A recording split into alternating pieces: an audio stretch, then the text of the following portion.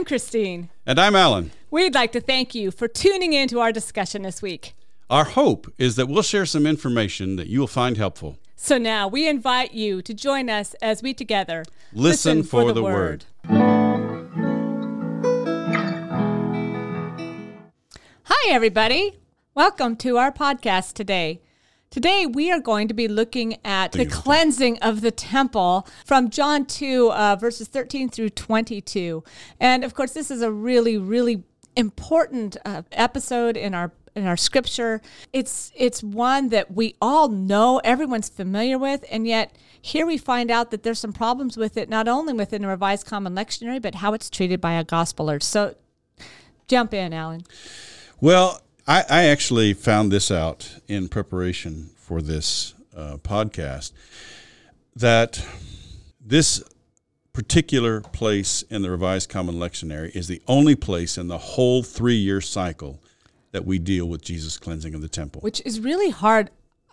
I think I hear it every year. And I was blown away by that because, it does play a central role in all the Gospels.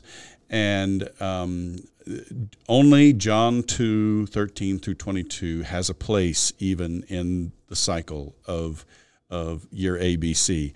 The Mark passage, the Mark, Matthew, and Luke all have their own accounts. They don't show up anywhere in the Revised Common Lectionary. And so I was really surprised at that. And now, one of the other things that we deal with is that John reports the cleansing of the temple right at the outset of Jesus' public ministry, while the synoptics reported at the very end of Jesus' ministry. And there are some who try to argue that, well, maybe he cleansed the temple twice. I think that's hardly likely. And so I think what we're looking at here is that John has placed this episode at the beginning of his narrative of Jesus' ministry on purpose. And this is not unprecedented. Luke does the same thing with with Jesus' encounter at the synagogue at Nazareth. And so, one of the things that New Testament scholars have recognized is that the way the gospel writers begin their gospels is important, and we should pay attention to that. And so the fact that John has placed this episode at the beginning of his narrative, I think, indicates that for him it has a lot of significance for understanding who Jesus is and what he's about.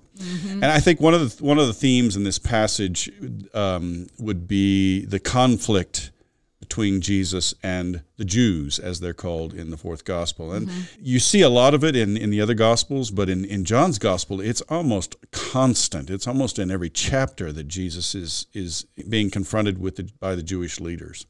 So I think that's part of it.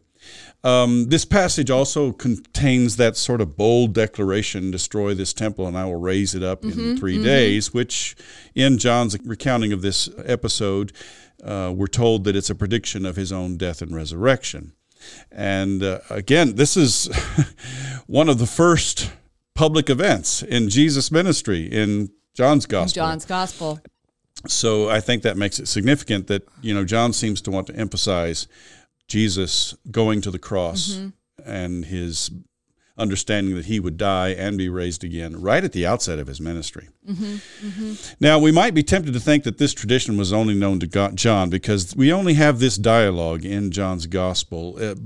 The thing that stands in the way of that is that the false witnesses at Jesus' trial in Matthew and Mark recalled that he said he would destroy the temple and rebuild it in 3 days. And there it is. And so Mark and Matthew we have, at least Matthew and Mark, are aware of this saying of Jesus, even if it's through the false witnesses, right? And so it's not just something that's in John, but I think this also indicates that John probably relocated the episode because I think it's unlikely that false witnesses would have remembered such a remote event. That's too. It's interesting, and our reformers deal with this as well a little bit. And I think the reality, as you're talking here, this reality be our kind of contemporary desire to craft this perfect synopsis of Jesus's life, yes, and understanding that not only the ancient biography is different, but also the purpose of the Gospelers is different, and we want to make them other than what they are. Well, we want to make them biographers who are writing a sort of an encyclopedia entry, exactly, on Jesus. Exactly, but it's problematic for us because in our world today, still there's so much truth is facts, right? And I think they're reaching into a deeper reality of what truth is. Yeah. Truth is not necessarily limited to fact. In fact, if you will, or facts themselves can actually be deceptive because people can use facts to make them say whatever they want them to. Exactly. Luther himself is going to say this is really not a big deal to our faith, which I think is important for today, I would agree. Too. And I think it's, as I said, John isn't the only one who takes a passage and brings it front and center for a theological reason. Luke does the same thing. So we have several reasons. This episode sort of presages the almost constant conflict that Jesus has with the Jewish leaders. This episode points forward to Jesus' death and resurrection. And then this episode also sort of initiates the idea of what is true worship. So I think that's why John probably placed this event at the outset of his gospel. It makes sense. So in our account of John's episode of the temple cleansing, then John's narrative indicates that this took place when Jesus went up to Jerusalem for the Passover of the Jews. It's interesting that it's phrased that way because that almost suggests that at the outset there's kind of a critique of the way in which the Jewish religious leaders were conducting the Passover.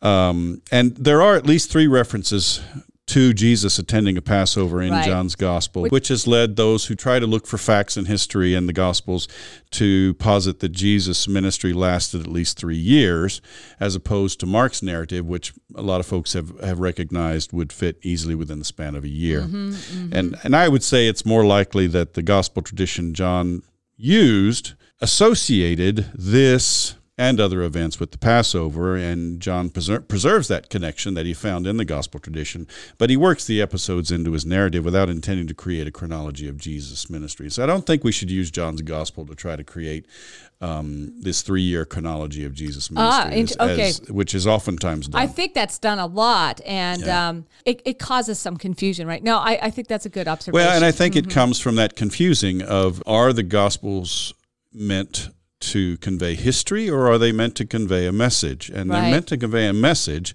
Now, they have historical references, but when it comes to John's Gospel, I think it's important to note that the way John uses these stories is not necessarily chronological. Right. Yeah. Exactly. Yeah, we see that.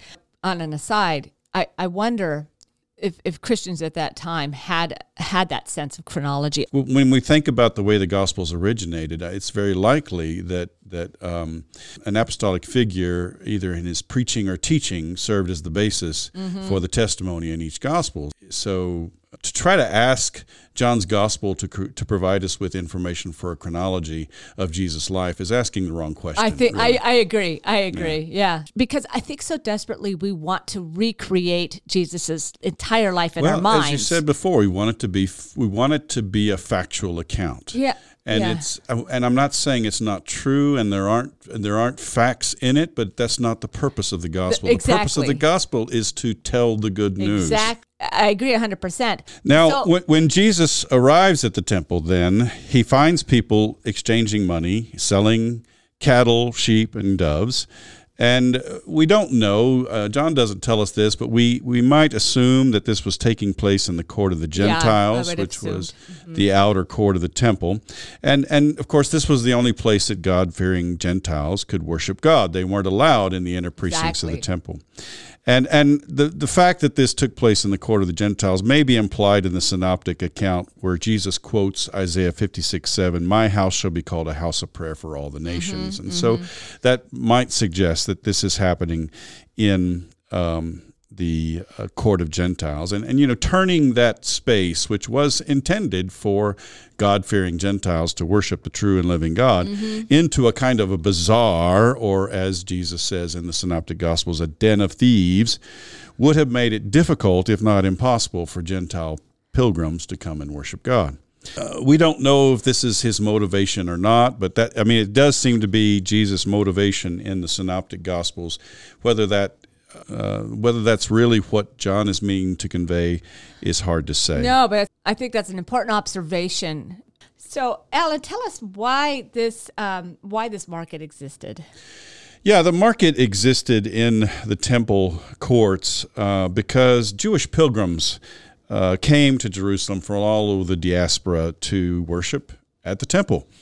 And understandably, it would have been impractical for them to bring their own sacrificial animals that had to be without blemish.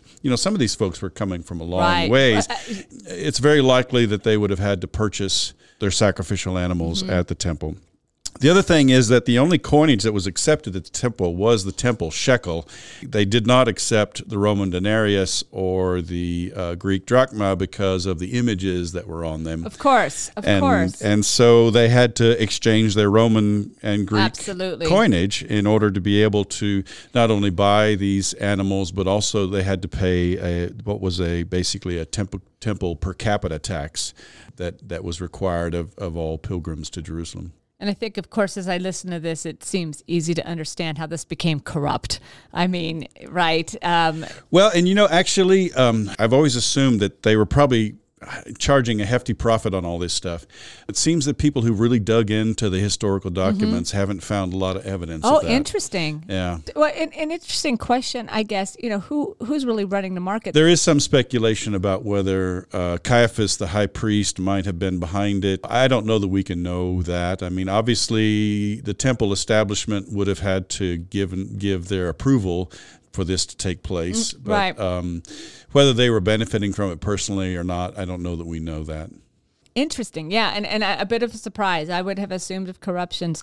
So explain this then. What's Jesus' concern then? Well, as I said earlier, in the synoptic account of the cleansing, it seems that he's upset because they've taken the only place that was available for Gentiles to worship the true and living God and turned it into a bazaar. In John's account, it's a little bit different. Jesus commands them to stop making my Father's house a marketplace. This is a similar sentiment, but the emphasis is more on my Father's house and what they were doing to my Father's house.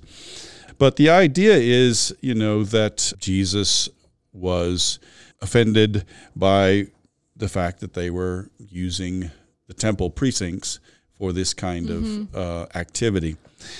Now, this would seem to be the reason why the disciples are said to have remembered the scripture from Psalm 69:9, "Zeal for your house will consume me." And of course, the idea behind that then is that they saw this as an act of Jesus' zeal or fervor in terms of preserving the integrity of the temple and the integrity of the worship of God. And so again, we have this emphasis on the true worship of God maybe coming into the background of this. Now, I will say as an aside that I think it seems more likely that the evangelist or the evangelists responsible for the content of this gospel remembered this scripture and other passages of scripture used to interpret Jesus' actions in John's gospel than that the disciples did. I almost think this is an editorial aside that is sort of explaining what the people who put John's gospel together were actually doing. Interesting. And we'll talk later that the Reformers actually deal with not only zeal, but they actually also are going to deal with how the disciples remembered this. And that becomes actually a big piece of their understanding. So, So on the face of it, I would say that basically, while it might seem to express support for the temple, I think really the emphasis is more on the theme of true worship here. Yeah, okay. And that's what's going on with Jesus. It's interesting. And so is the inclusion of this more about its literal space then, or more about this true worship? To me, in the context of John's gospel, there's enough, I think, emphasis on what it means to truly worship God that's really the main connection there is that he's concerned for the true worship of God. And then this action really, you're talking about prophetic action. So does this whole thing prophesy, Jesus' death, resurrection? Well, I would see it as a prophetic action, not in terms of foretelling something, but in terms of the prophetic action similar to what the prophets in the Hebrew Bible did. They did some strange things. They sure did. Yeah. And these actions were meant to convey a message to the people of Israel. I think really this is where it all kind of comes together, is that all of these themes that seem to be coming from the Hebrew Bible are coming from the prophets, and they seem to be all concerned with true worship. Jeremiah 7 is Jeremiah's famous temple sermon where he rebukes the people for the way they were worshiping and talks about how they turned the temple into a den of thieves. Isaiah 56:7 speaks about the temple, being a house of prayer for all the nations. So all of these things seem to emphasize the idea of true worship. Now, I think what we have to see is there is this kind of not so hidden conflict between the prophets and the priestly traditions in the Hebrew Bible. You read the prophets, even if you read the history books, prophets like Samuel, they seem to have no use whatsoever for animal sacrifices. The major prophets and the minor prophets even, they're continually commenting on how the worship of Israel was false, it was insincere, it didn't translate into any kind of tangible change in their lives. And so even some of the prophets, where it basically says, I have not asked this of you. I don't want these sacrifices. The prophets seem to be in more in the vein that true worship of God, it comes from the heart and it transforms the life. And it does not consist in animal sacrifices that were at the center of the priestly tradition and therefore at the center of the temple establishment. So this is fascinating and awesome, but yet I keep thinking, would they have tied into that prophecy if they've been at the temple at the time that Jesus was there? Would they have been able to see this tradition of prophecy, and or would John's readers be able to see this prophecy, this tradition? Well, I think the gospel readers are assisted by the insertion of these scripture quotations, and so I think the gospel readers would have been more familiar with it. I don't know that there would have been a widespread understanding of the critique of animal sacrifices per se. I think there would have been a fairly widespread understanding that the prophets were concerned with true worship, and that meant that your life needs to reflect the fact that you are worshiping God. And then this is the whole point of Jeremiah's temple sermon, is you come to worship after you've gone out and you've stolen and you've robbed and you've committed adultery and you've committed murder, and then you come to worship like you're some sort of holy people. And Isaiah does the same thing. Sure. Amos, several of the prophets really rail against that kind of false worship. So I think they would have been familiar with that tradition from the prophets. And I think they might very well have wondered, obviously people wondered, is Jesus one of the prophets of old, because this would have been a connection, was that Jesus was concerned with false worship and true worship. This seems to be the focus of this event. Yeah. So John reports that the Jews asked him for a sign. Talk about this. Yeah. Well, there are a couple things I want to emphasize here. First of all, throughout John's gospel, you have this phrase, the Jews. The different books of the New Testament have different ways of referring to this group of people, to those who are especially the opponents. Right. And the Jews in John's gospel typically refer to the Jewish religious leaders, including the priests, the scribes, and the Pharisees, who were opposed to Jesus. So some of our modern translations go ahead and translate it the Jewish leaders. Right. They don't just translate it the Jews. But if you're using a more literal translation, it'll say the Jews. And it can give this sort of idea that John's gospel has a kind of anti-Semitic tone in general. And I think we have to understand that the reference is not to all Jewish people, but rather to the Jewish leaders who opposed Jesus pretty much on every turn in John's gospel. Right.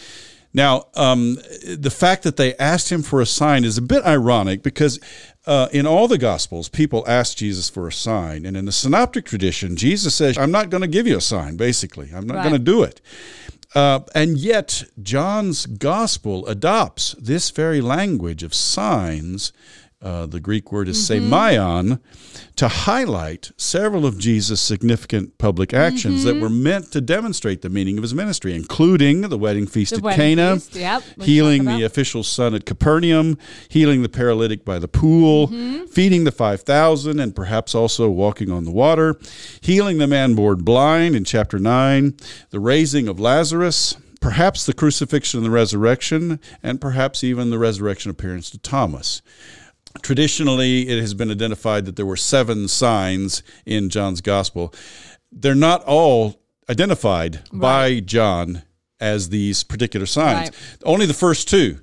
John says this was the wedding of Cana was the first sign, and the healing of the royal official's son was the second sign. And then after that, it's kind of left more vague. Right. But, I think you could almost point to a wide variety of things. You could even point to this event as a sign as well. Could, yeah. Even though the Jewish leaders didn't accept it as a sign that validated his authority to cleanse the temple, you could see this as a sign as well. So that's something that's very significant. Oftentimes John's gospel is known as the signs gospel. Right. And of course, then the next piece is destroy the temple and I will raise it up. Okay, this is a favorite allegory thing for our reformers, but what's John doing here? Well, again, I think I interpret this from a biblical standpoint in light of those prophetic actions, because, not only did the prophets do some weird things, they also said some things that would have been really strange. Jesus does this prophetic action of cleansing the temple, and then he accompanies it with this sort of almost riddle-like saying, destroy this temple in 3 days I will raise it up. And of course, the Jewish leaders take it on face value, objecting that the temple had been under construction for 46 years. Right. How can you build it in 3 days, right? And again, some want to use this to date Jesus' ministry, but again, I'm not sure that's the best use of John's gospel. I don't think so. And even our reformers would have thought that was inappropriate.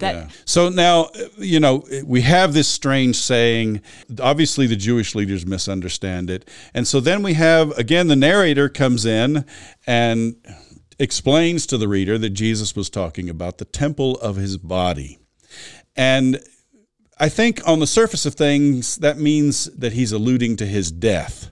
This is in and of itself a fairly significant disclosure, because it would mean that Jesus was aware that he had to die from the very outset of his ministry.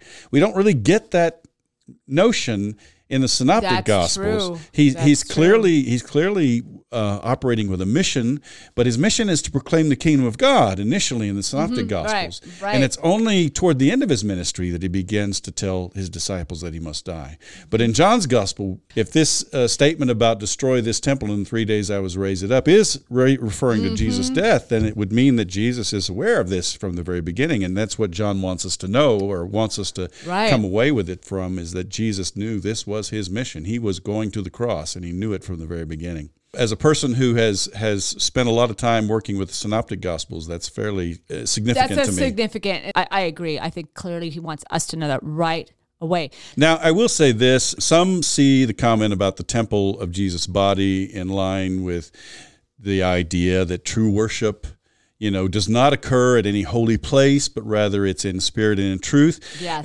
And they will say that therefore Jesus himself was the locus for true worship of God, that Jesus displaced the temple by being the center of God's presence, so to speak. Of course, in the church, it was traditional to view Jesus' body, that was the true temple, as the church throughout church history. That was more traditional. Right. So there are different ideas about how this is to be read. I tend to stick with the idea that John's gospel is trying to indicate that Jesus knew that he was going to the cross from the very beginning. I think that's the clearest way I understand it that makes sense, at least in my theology. Yeah. Sure. And then finally, we have this little narrative insertion at the end. Yeah. Tell us about that. Well, and it's interesting the way John's gospel does this, because we've already seen the narrative insertion about how Jesus was talking about the temple of his body. We have the narrative insertion at the end of the passage where we're told that after Jesus was raised from the dead, his disciples remembered what he said. Yes. And as a result, they believed the scripture and the word that Jesus had spoken. There are several of these narrative asides in John's gospel, and I find it fascinating because, number one, it makes it clear that whoever is putting this together is writing this clearly after the resurrection and perhaps long after the resurrection. Right. There had been time for reflection. We talked before about when they say that Jesus did all this to fulfill the scriptures. What scriptures are they talking about? Well, in John's gospel, there seems to have been time for them to fill in those blanks, so to speak, with passages like Psalm 69:9 and others that are quoted in John's gospel. Again, I as I said before, I think it's more likely that the gospel writers were doing this remembering, and so I see this almost as a kind of an allusion to their own activity in putting together the gospel. Interesting. Well, our reformers, as we'll hear in just a few minutes, actually make kind of a big deal about this also. So It's a big scripture for us today. So I would say really the whole focus of this is that there seems to be an integral connection with this whole event and Jesus' death. John wants us to see the way in which Jesus is going to fulfill his ministry, which is through the cross and the resurrection. And that's focused on from the very outset. All right. Thanks. Thank you.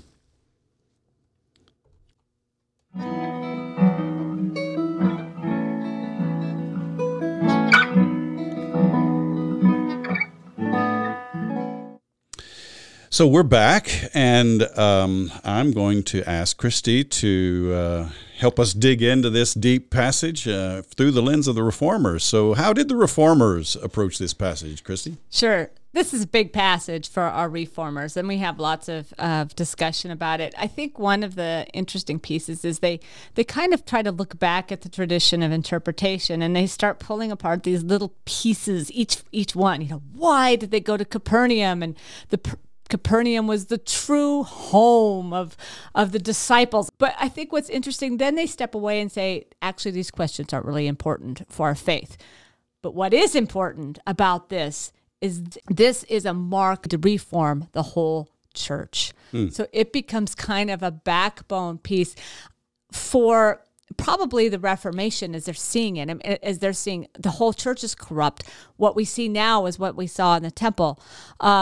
But I think also for someone like Calvin, I think that means the continual space of potentially corrupting the church with our own desires. But I think there's an immediacy there that they're seeing within the context of the church as they see it. I want to make an important aside for Luther really quick here too.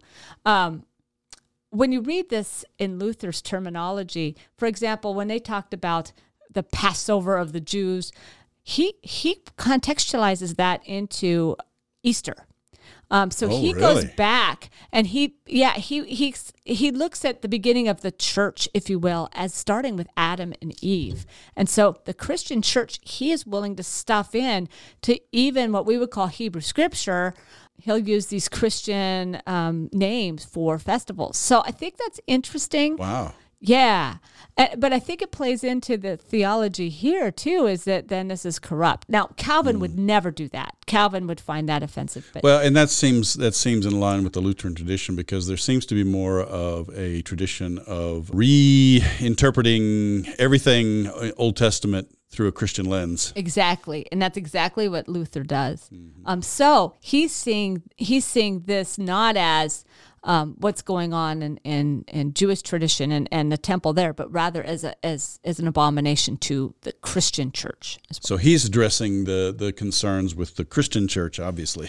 And so that obviously allows you to jump then to his era, the 16th century, when he's seeing corruption directly, and that there is a need to restore the church. But it wasn't just Luther that saw this as really a call to reform the church. And what's interesting is, so if this is a call to reform the church, what does Jesus's cleansing of the temple mean? Does this give them the right to come in and physically oppose the church? Yeah. That's a debate. Reformers don't agree. So I think that's important to know. One of the people I read a little piece of Wolfgang Musculus. He's in the Reformed tradition. He is, I believe he's in with Butzer and in Strasbourg, and he also is quite working a lot with the German territories and ends up in Augsburg at one point. So he's really involved with trying to kind of reconcile the church. But that said, in the terms here, I think he's his interpretation is quite different, because he feels that really armed insurrection is just fine against the established church. Wow. Yeah. And so that's kind of that, if you're an extreme Reformed space of his, and yet he's a guy that's known theologically for really trying to reconcile. And I think it's interesting that he goes to that space, saying, yeah, it's fine if you go in, and he is actually critical of. Some of our Anabaptist groups would say there's never any space for any types of physical violence. Right. And so he was actually highly critical of them for not being willing to stand up for the true faith, as he would say it.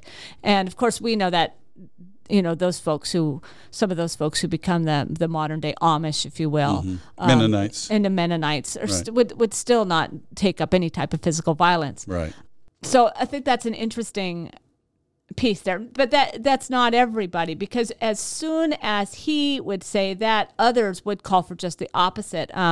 Another one of my actually favorite reformers, Caspar Kreutzinger, is a Lutheran reformer, should say absolutely not. There's no space to be physical. Your tool, your weapon against poor worship is excommunication. You just get rid of people in the church. And for Calvin, there's a sense of simply needing to restore the purity of doctrine. As I reflect on it, I mean, obviously, the use of physical force in the name of Christ seems like an oxymoron. But then excommunication in the name of Christ in our day probably seems equally objectionable.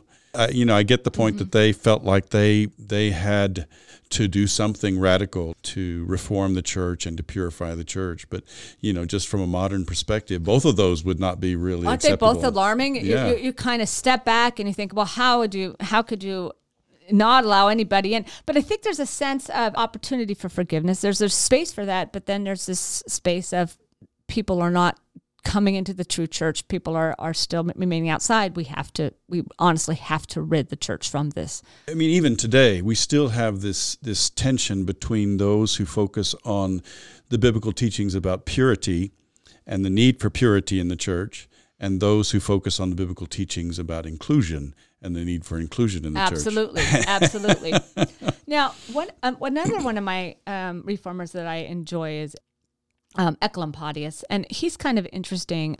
Johannes Ecolampadius, he's another Swiss reformer, and he's at Basel, and he tends to be a very spiritual fellow, and he really takes an idea that the true worship is spiritual, so that the removal of the animals, it's symbolic in terms of getting rid of the things that corrupt. So he has kind of a different take on it.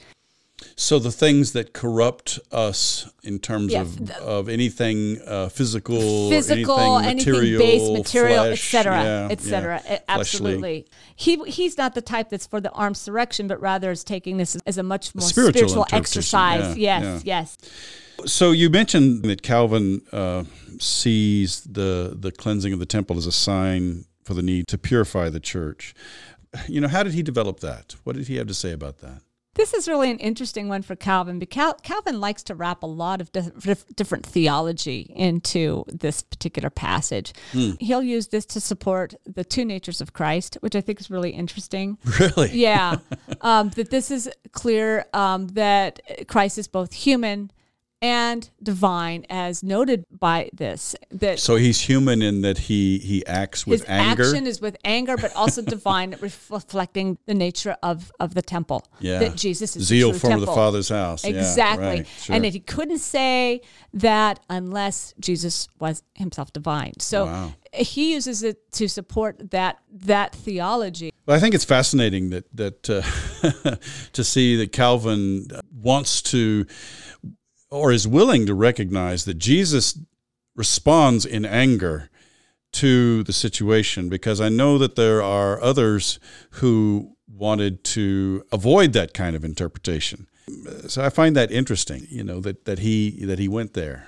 Well, what's interesting is, when they talk about anger, but I didn't find a single reformer that I read that wanted to say that it was a fast response, that this was all something that he decided upon, So it was not spontaneous, it was planned. Well, you can decide. So they make a big deal about that he had time to put together this yes. whip. Yes. And that took time, so he had to think about the process of putting together the whip. Again, we're going kind of back to that they take everything really literally and literally, really factually. trying. So that took time. So he thought about what he was going to do. It didn't just go in this kind of rash, unthought violence. And in fact, I told Alan earlier, they make a really big deal about what the word zeal means, claiming that this is a slow, impassioned love, but not that one of Christ acting rashly and without thought,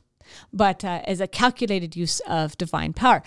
I think it's interesting in that context, whether or not, if it was a prophetic sign and Jesus is indeed divine, then is this a more slowly thought out thing? Is this a more intentional kind of Well, it event? does seem that John's gospel presents it as something intentional.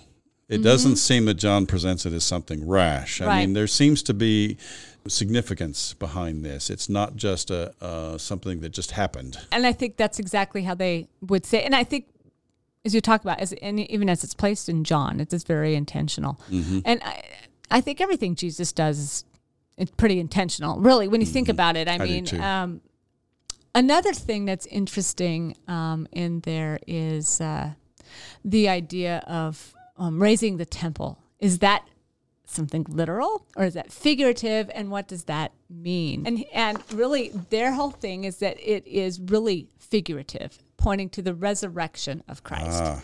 And there's a sense there that this is indeed part of the theology piece of this, that it's the bodily resurrection of Christ, and that becomes a really important piece for Calvin as well, and not just merely a symbol or not just an idea prints forward, but indeed really focuses on the resurrection. Well, and that seems to be the way, at least on the surface of things, the gospel presents it. That Jesus' statement, "Destroy this temple and I will raise it in 3 days," refers to his own death and his own resurrection. Exactly. So another reformer chimes in on this, Heinrich Bullinger, and Bullinger's becomes the head of the Zwinglian after Zwingli passed. He's in Zurich, so he's very much Zwinglian kind of theology, very symbolic type of fellow. But he steps in with this, and I have to ask Alan, with his language background, that indeed the Hebrew use of the word raise, the imperative voice would indicate the future, that this is predicting the future, if you will. Well, so what happens is that definitely in Greek, the future tense is used to translate commandments, for example. I'm not as strong on Hebrew as I am on Greek, but I believe there is a way in which the Hebrew can indicate future action, and I think that is also that same phenomenon occurs in Hebrew. A verb that is future in its construction basically can be used as an imperative. Yeah. So he's making that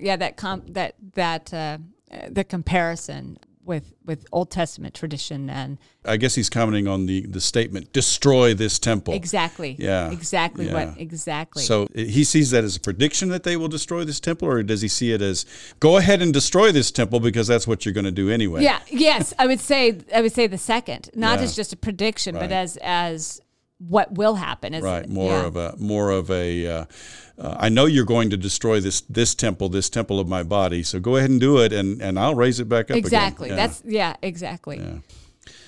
Did the reformers make anything out of the whole issue of the Jews asking him for a sign to demonstrate his authority to be able to cleanse the temple, or just the whole concept of signs in John's gospel in general? Well, I mean, yes. I mean, signs are a big piece of Calvin. We always read in our theology sign and symbol, sign Sure, and symbol. sure. So absolutely there was this idea of a sign, but yet Calvin's take is that the sign that is given is not necessarily what the Jews are looking for. I mean, it's almost as, like I said in my segment, you could see this action as one of the signs of John's gospel, even though the Jewish leaders didn't accept it as such. Exactly. Yeah. And that would be Calvin's point of, yes, but the Jews, or as we talked about, Jewish leadership doesn't understand it. Mm-hmm. They're asking from a space that they do not understand. The more I learn about Calvin from you, the more I like him, because, he seems to be taking a fairly common sense approach to his biblical interpretation. I think so too. He's just an enigma as a character, because sometimes you just don't like him.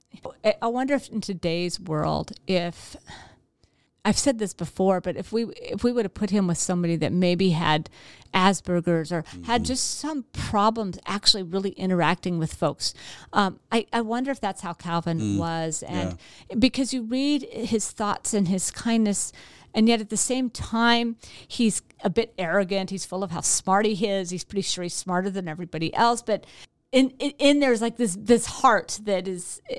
has great concern for people. He's very interesting guy. Yeah. It doesn't come across if you're just reading the Institutes. It doesn't come across, and if you read a bio, also you get kind of this strange sense about him. I mean, part of you just won't like him at all, and part of you likes him a lot. But then you realize this is a guy who dedicates like every minute and hour, tireless worker. Right. Well, someone who preaches a sermon every day of the week. Oh my goodness. Yeah. I mean, I think he's brilliant, a truly brilliant guy.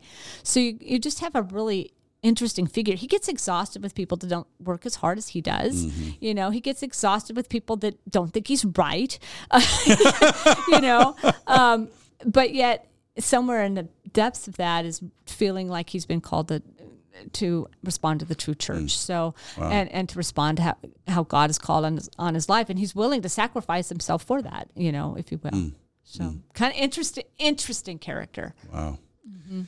So you talked about the use of the word zeal, but I'm wondering in general, what did the reformers make about some of these aside comments about the disciples remembering the scriptures and believing the scriptures? Did they address that? Well, actually, Luther loves it, because Luther turns it to saying, hey, these are average Joes, these disciples who are making this reference to scripture. They know their scripture, he says, as they're reflecting on it later. And he really is kind of using it to say, average people knew the scripture and average people need to know it today. So he kind of turns it into his own call, if you will, for universal reading of the Bible, which is such a huge part of the Reformation, because that becomes a call for that's one of the literacy. Foundations. Yeah, that's one of the foundations. I mean, even beforehand, you've got Tyndale and others who are making translations into vernacular languages and exactly. And Wycliffe and Huss as well. I mean, all these guys are believe in this, but for Luther, this is a big deal. These disciples know the scripture, and so that was one of his asides with it, which may not be the one we expected to hear, but was indeed how he took it. Wow. All right. Let's come back. All right. Thanks, Christy.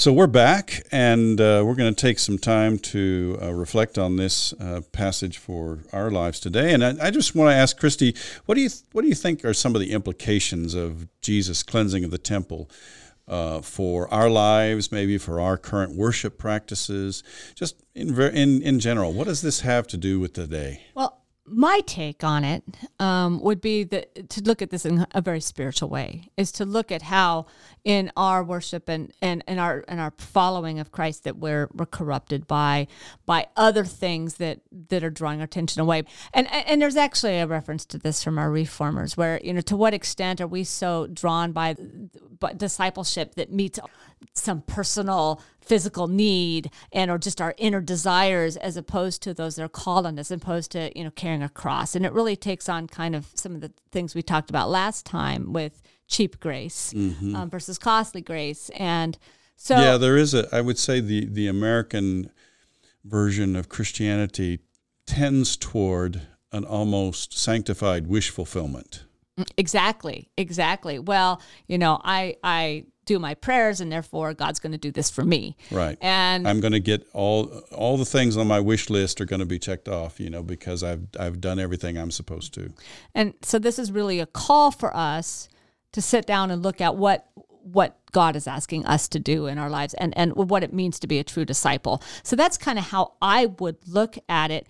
And I think, even though John puts this at the beginning of his gospel, our Revised Common Lectionary is sticking it in the placement, if you will, on right in during Lent. Lent. Exactly. So, suggesting to us too that this is a time for us to examine our lives. Well, and it's examine our definitely, Lent has a connection with the cross. Exactly. So that said, I don't know that everyone sees it that way, and I think part of my concern is, if we're looking at the broader church, is that people are using this to say, well, we can use violence against people that aren't worshiping in my way, or that Jesus has a violent nature. It allows them to judge, if you will, who is how they would see a true believer and not a true believer, and give them an excuse to exclude people. Or even attack them. Which is even worse. And we've seen that in our recent history where people have acted out violently, supposedly on behalf of Christ. And, I guess my basic bias is that violence in the name of Jesus is a non sequitur. It just doesn't, it's an oxymoron. It just does not make sense. But they would use this passage as an example of why they can do it. So that's why I think it's important to really think about what this passage is and what it means. Yeah. Yeah, and there's a larger debate within that about violence in the Bible, because in the Hebrew Bible there do seem to be places where God is violent. In the New Testament, even, for example, in the Book of Revelation, there are a lot of violent images there, and I guess I have to view any attempt to construe God, or any perspective that construes God as endorsing violence, or any perspective that construes Jesus as endorsing violence, as something that reflects someone's own cultural bias, whether it's in the time of the Hebrew Bible, whether it's John the Revelator, whoever it may be. I think that represents their cultural perspective, not the essence of God the Father, God the Son, and God the Holy Spirit. I don't see that. That doesn't work for me at all. Yeah, I agree 100%.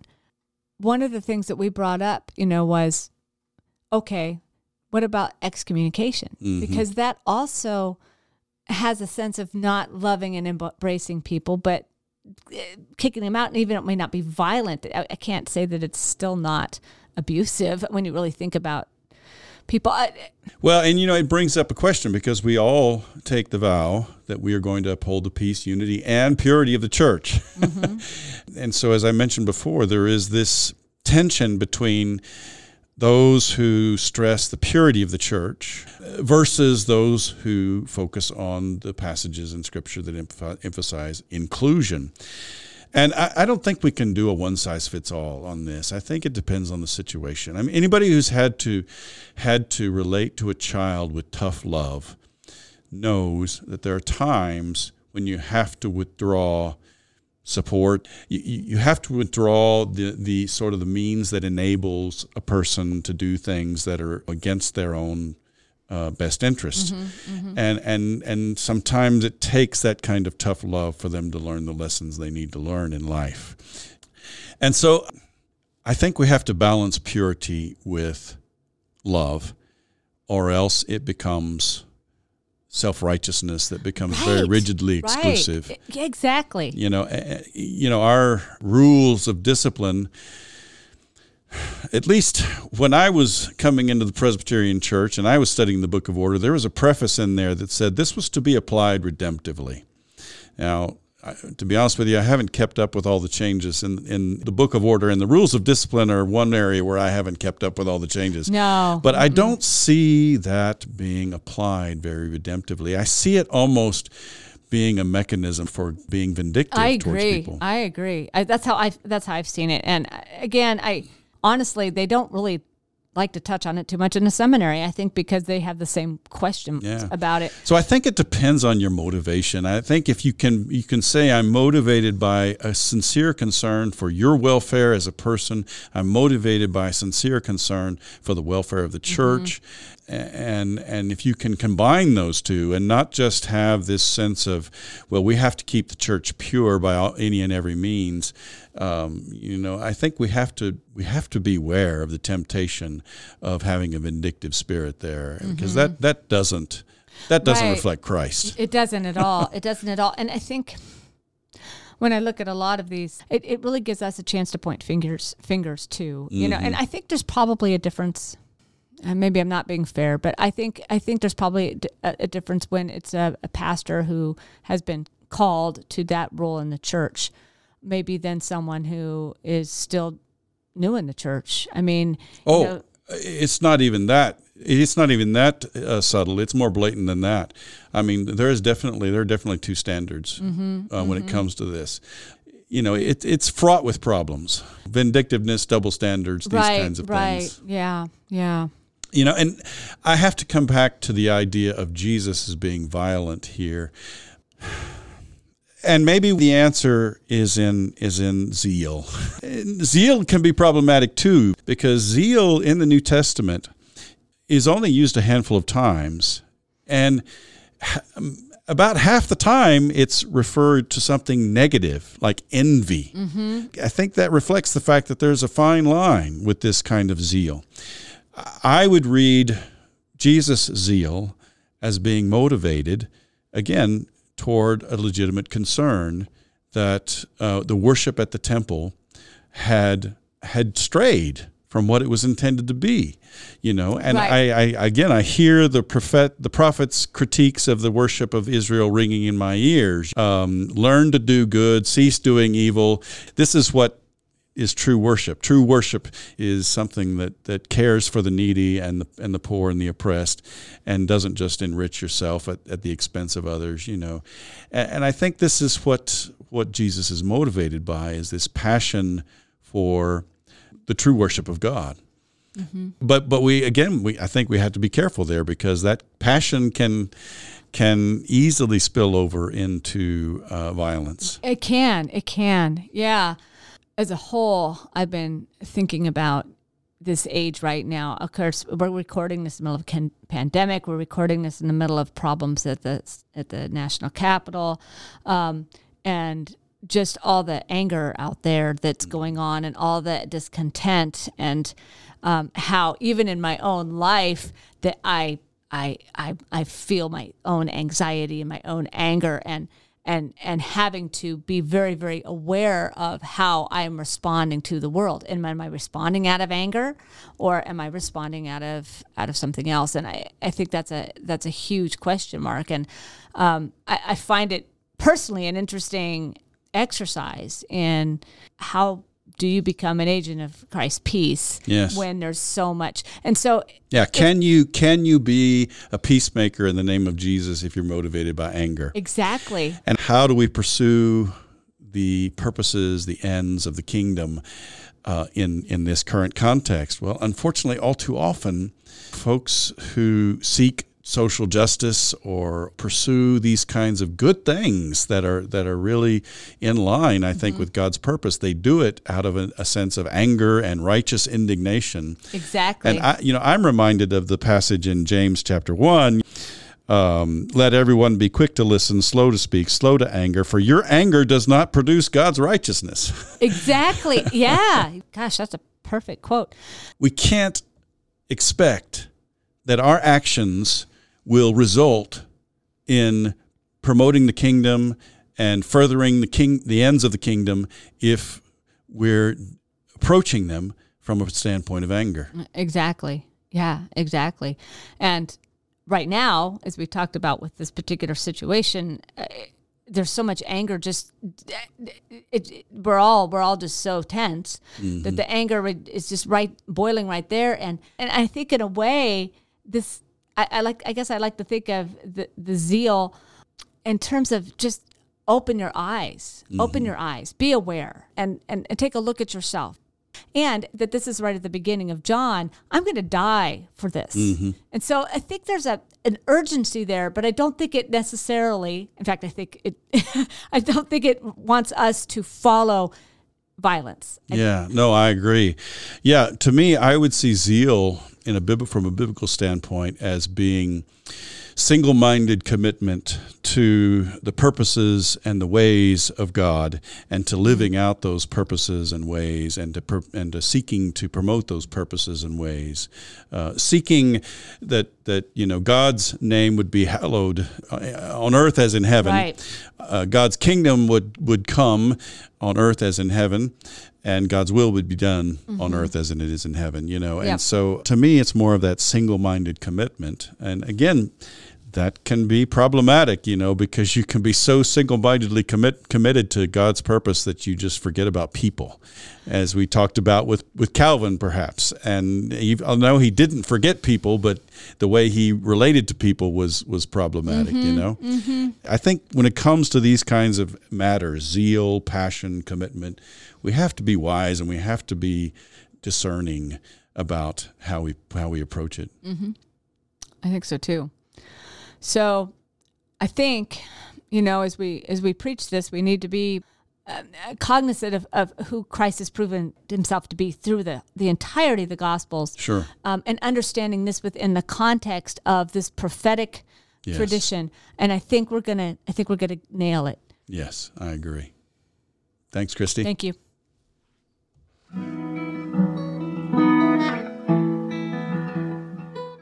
That's our podcast for today. If you heard something that was helpful to you, please subscribe to our podcast and tell your friends about us. It's our hope and prayer that our time together might bear fruit in your ministry as you build up the body of Christ. We hope you'll tune in next week. And in the meantime, let's keep serving each other as we together listen for the word.